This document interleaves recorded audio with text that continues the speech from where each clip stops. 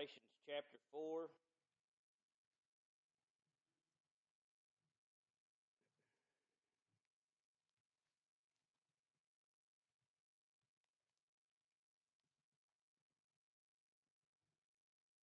If you'll remember in Galatians chapter 4, Paul's using the analogy of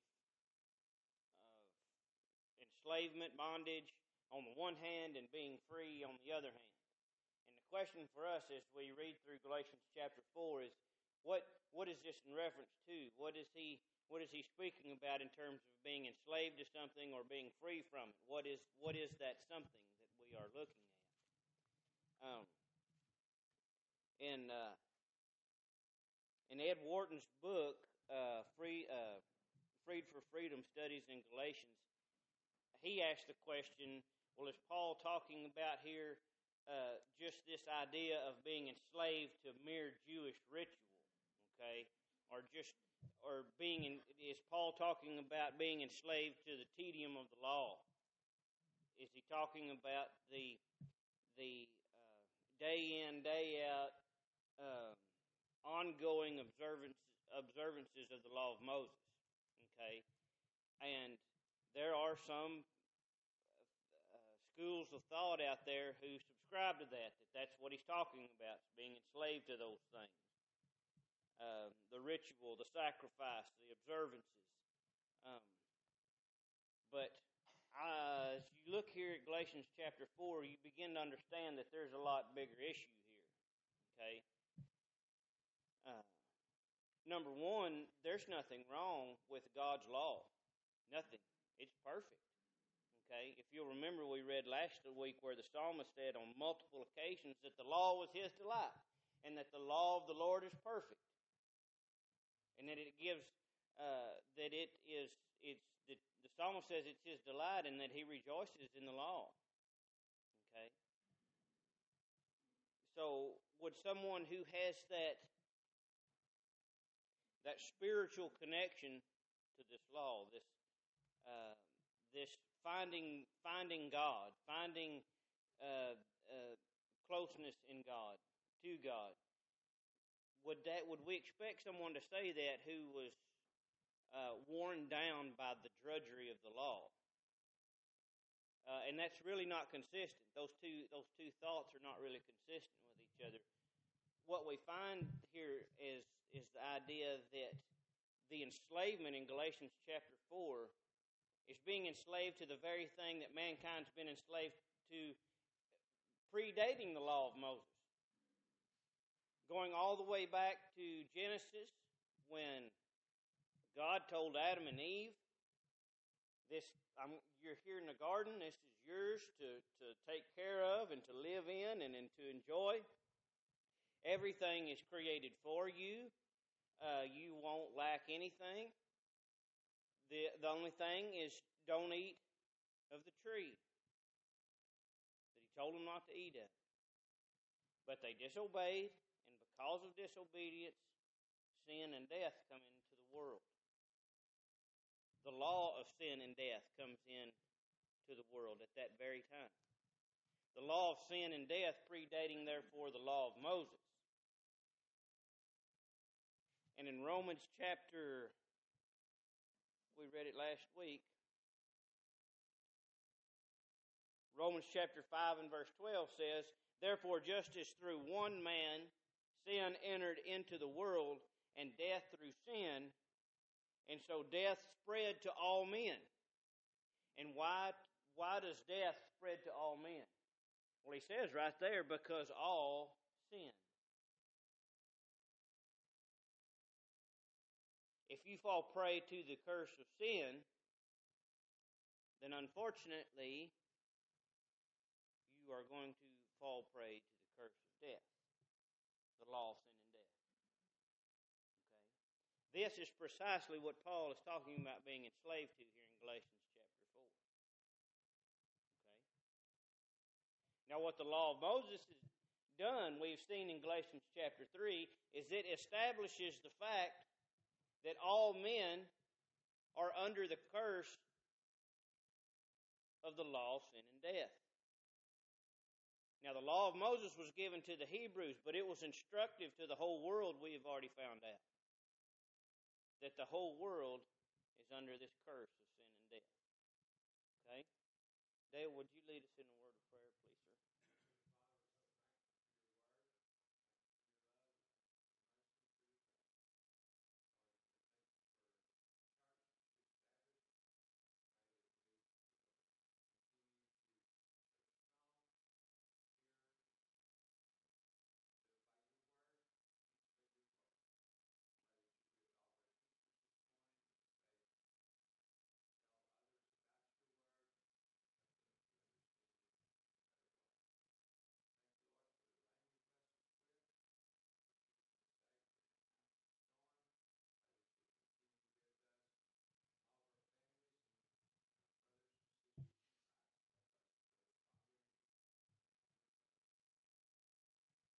Galatians chapter 4, thank you. Galatians chapter 4 and verse 3 says, so also we, while we were children, who's he talking about? Paul's talking about the Hebrew people, and he's including himself in that.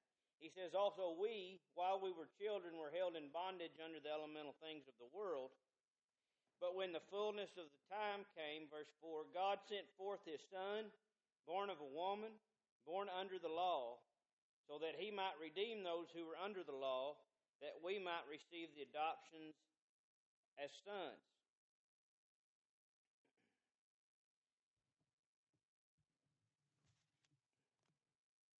The law's ritual was not a curse, Wharton writes in his book, but a blessing. However, it exposed mankind's utterly sinful nature. This is what we were talking about a minute ago. God's law was perfect, and it had a precise intention, and that intention was to expose the sinfulness of all men. It was given to Moses, enacted to the Hebrew people, and in the demonstration of it, in the observance of it, it establishes, it shuts up the whole world under sin. Galatians chapter 3.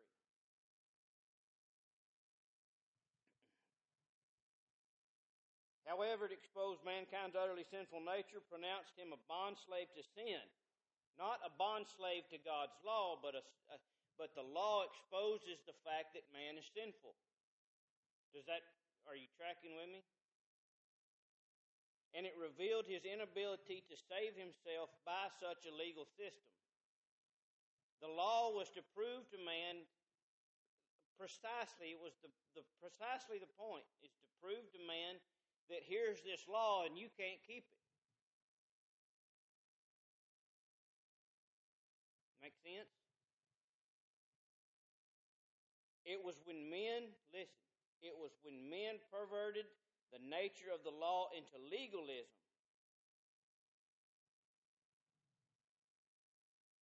As these false teachers had done here in Galatia, that's the whole point of what's going on here. You have a group of people who have come in and they're disrupting the faith of these Gentile Christians, saying, look, you can't be a Christian yet. You've got to become observant to the law of Moses first. You got to be like us before you can come to God through faith in Jesus Christ. And Paul says, no, you're missing the point. So really, when you look at it, the problem here is not legalism as so much as it is as legalism as a basis for false teaching. Legalism is the problem, but it's symptomatic of something else. Okay? It's symptomatic of the false teaching.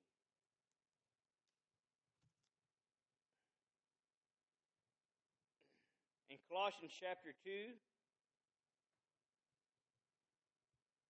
starting in verse 16, Paul writes, therefore no one is to act as your judge in regard to food or drink, or in respect to a festival or a new moon or a Sabbath day, things which are a mere shadow of what is to come, but the substance belongs to Christ.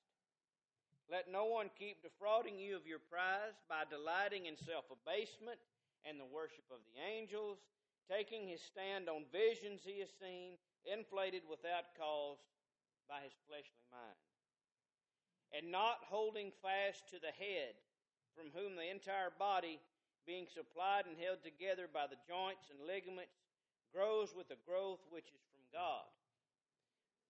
Do you see the contrast here? Things that are of men and things that are of God. Okay?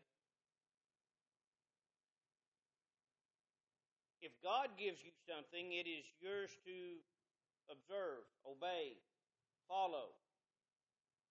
If it's something from men, it's of no value.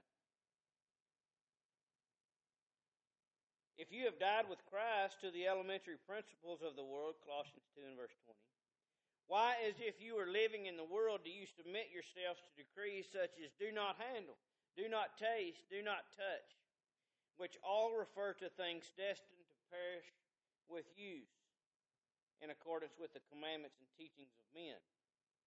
Now listen to verse 23 very carefully. These are matters which have, to be sure, the appearance of wisdom in self-made religion and self-abasement and severe treatment of the body, but are of no value against fleshly indulgence.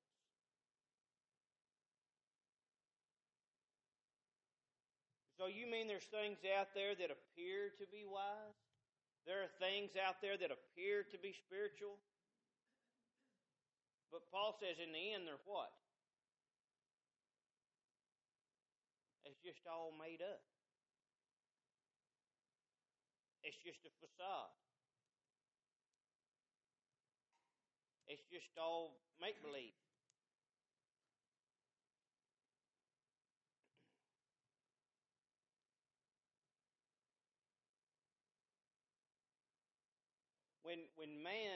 It was when men perverted the law of God into legalism that it became an unbearable yoke.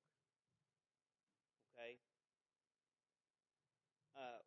We need not go into the fact we're all in here, I would assume or understand that by the time you get to the Gospels and the things that Jesus is teaching, the types of people that you're dealing with, the circumstances that he found himself in, it becomes quite clear that all these different sects of Judaism had their own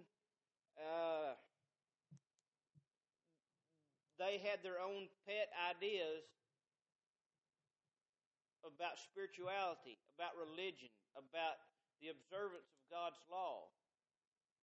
And because of that, they had begun to add to and take away from the law that God had given to them to observe. And every single time, Jesus points to the law of God and says, this is what the law says, but you say this. Okay? Go back and look at Matthew chapter 15 sometime, or Mark chapter 7, and read that. See what we're talking about.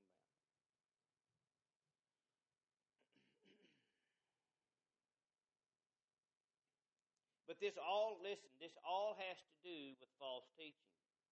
These Judaizers that had come into Galatia and are disrupting the faith of people who up until this point believed that, I'm a Gentile. These are Gentiles anyway. Okay? They had disrupted the faith of these people, saying, look, you can't be a Christian, you're not a Jew yet. Okay? And Paul's saying that's contrary to the gospel message. But the foundation, the underlying problem, again, is false teaching. This legalism is just a manifestation of false teaching. And all throughout Scripture we see that how false teaching manifests itself in many different ways. Okay? But this just happens to be the one we're dealing with here in the book of Galatians. Now, when you go to Titus chapter 1, and Paul is writing to Titus about making sure that elders are in place in the local congregations, he's going to deal with this issue of false teaching. Okay? And I'm going to read this not necessarily as a study of the eldership, but that one of the functions of the eldership is to guard against this false teaching. Okay? In Titus chapter 1, starting in verse 7.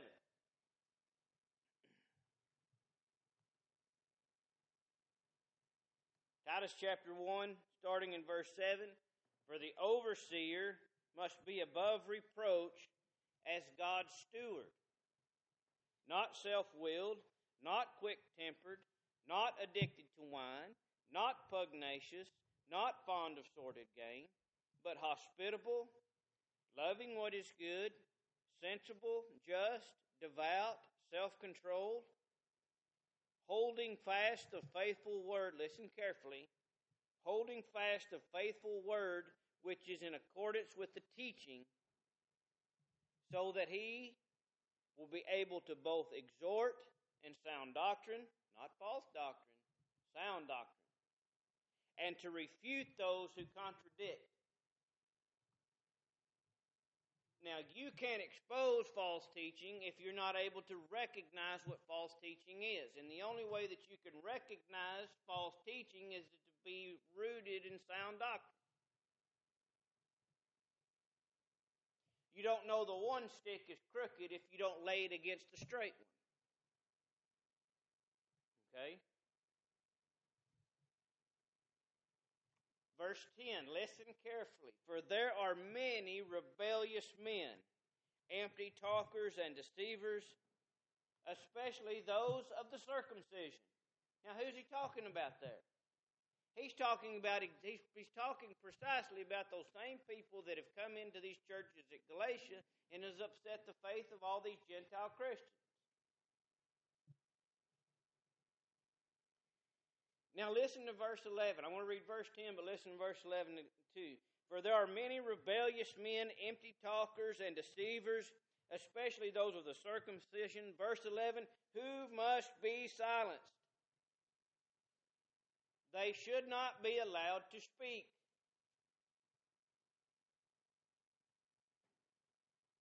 Because they are upsetting whole families, teaching things that they should not teach for the sake of sordid gain. One of themselves, a prophet of their own, said, Cretans are always liars, evil beasts, and lazy gluttons. This testimony is true.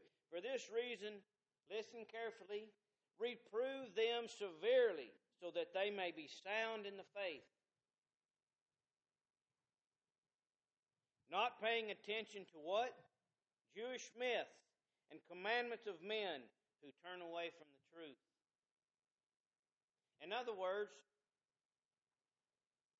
expose the teachings of men by holding forth the teachings of God.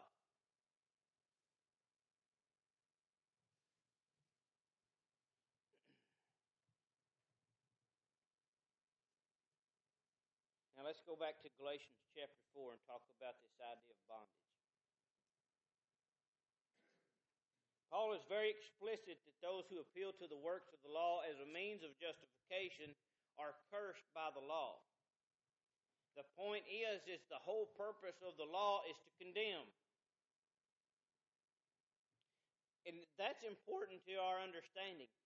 We need to understand that the law's purpose is to condemn. Rightly so. It's good, proper, and just. It's in accordance with the person and personality of God for the law to condemn us.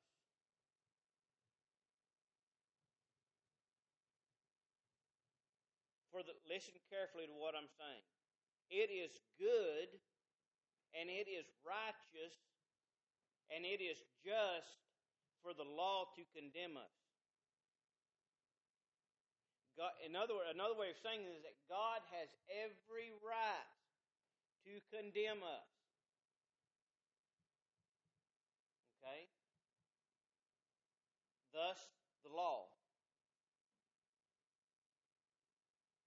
So when the law condemns us, we say, well, the law is doing exactly what it's supposed to do.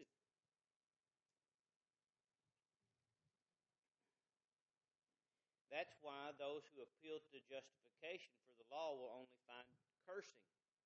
Because that's all there is there, is condemnation.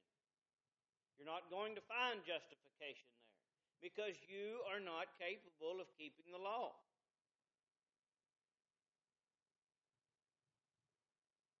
This is due to the fact that none are righteous of ourselves. We all have sinned, and even Christians who walk in the light ever so sincerely are not without sin. Romans chapter 3 and verse 23 that says what? For all have sinned and fall short of the glory of God. If you go to the book of 1 John chapter 1, John points out that if we walk in the light as He is in the light, then the blood of Jesus continually cleanses us from all unrighteousness. Now, why would it be necessary for the blood of Jesus to continually cleanse us if we were perfect, if we were without sin? We are needful of the ongoing blessing of forgiveness of sins. When Peter stands up in Acts chapter 2 and he talks about receiving the gift of forgiveness of sins, it's not a one-time gift. If you are in Christ, that is a gift that you continually to possess and receive. You enjoy that gift ongoing. And it is further a fact, explains Paul, that the law cannot free us from the guilt and penalty of our sin. Instead, it holds us guilty with every single infraction. And God has every right to do that. That is the nature of a legal system. Paul strains in Galatians to make that clear, and therefore Christ came to redeem us from the curse of the law. And that curse is what? You sin, you die. But that law was already at work. The law just magnifies it and condemns the whole world.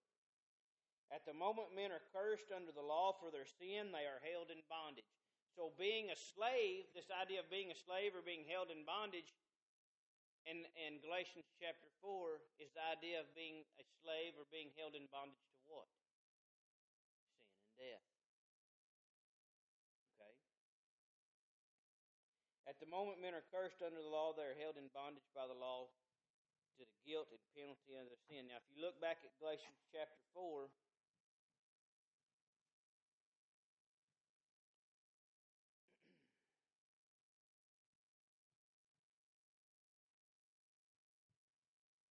he says in verse 3, so also we, while we were children, were held in bondage under the elemental things of the world.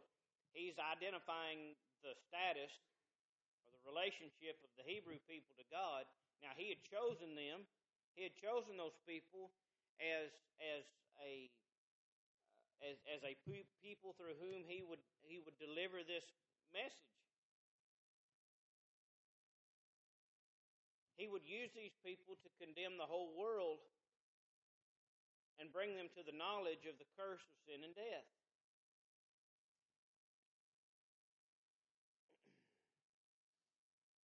And he talks about, because of this fact, that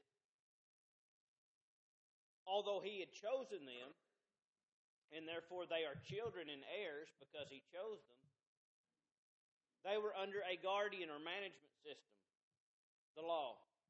And if a guardian system or a management system is still in place, then the child is no different than a what? A slave. And he talks about here in chapter 4 how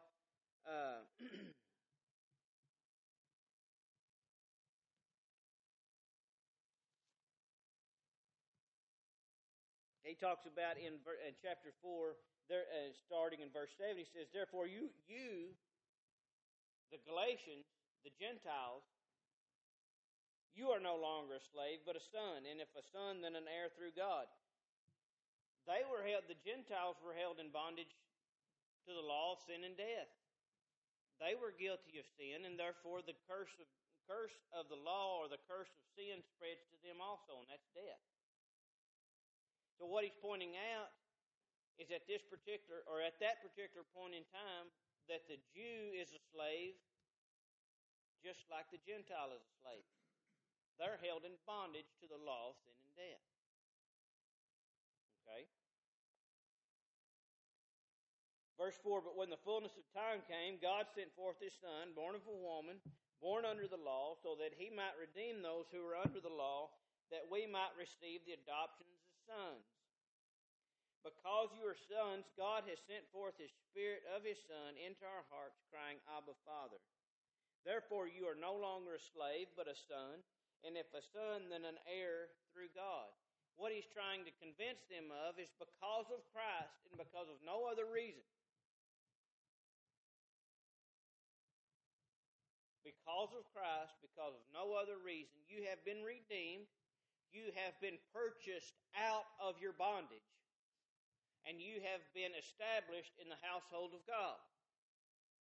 And if you've been established in the household of God, adopted as a son, then you are an heir. You are a recipient of the blessing of the promise made to Abraham by God. And that is that your faith has been credited to you as righteousness. In other words, God has made His decision. It's a decision that takes place in the mind of God that He will, because of your faith, He will consider you righteous.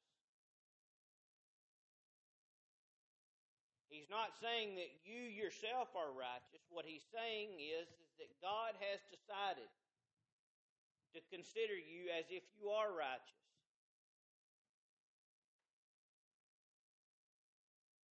It's a choice that takes place in the mind of God. Does that make sense?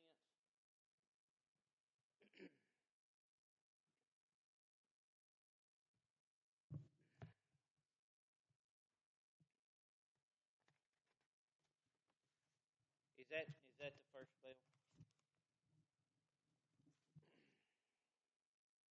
Now, don't forget that we read last week what Paul says to the church at Rome, something quite similar. He says in chapter 8 and verse 14, he says, for all who are being led by the Spirit of God, these are sons of God.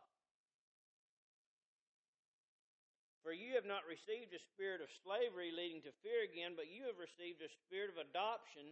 There's that idea then of being purchased out of slavery and being established in the family of God. As sons by which we cry out, Abba, Father. The Spirit Himself, listen carefully, testifies with our spirit that we are children of God. And if children, heirs also.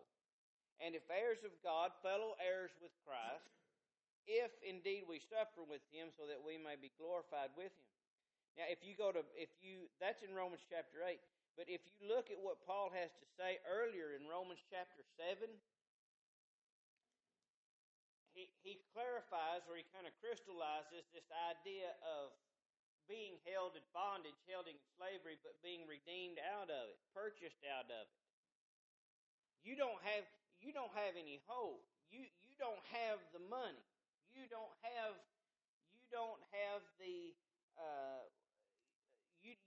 any bargaining chips. Okay. You have no equitable item to establish this like-kind exchange where you can come up out of that bondage. There's nothing you can give. You're poor. You're broke. You've got nothing. Okay? And so you have no reason to expect deliverance.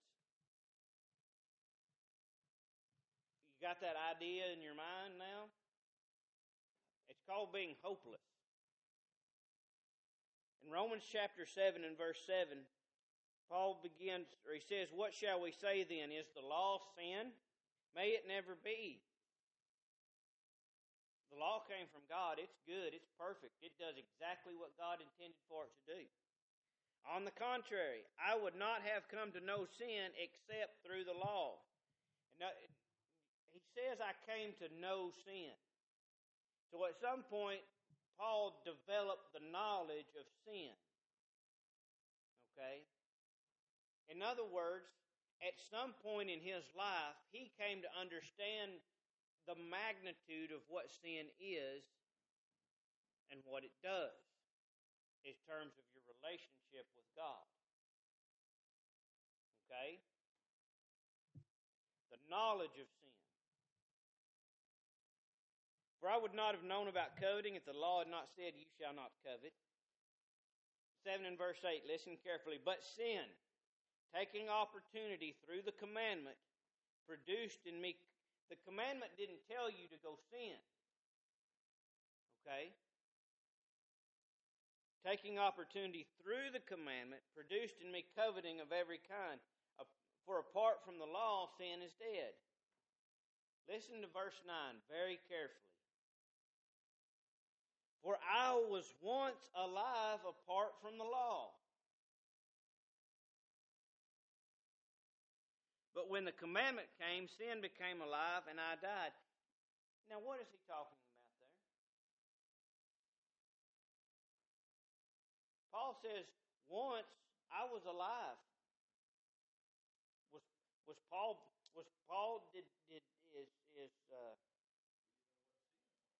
Why not? He was a child.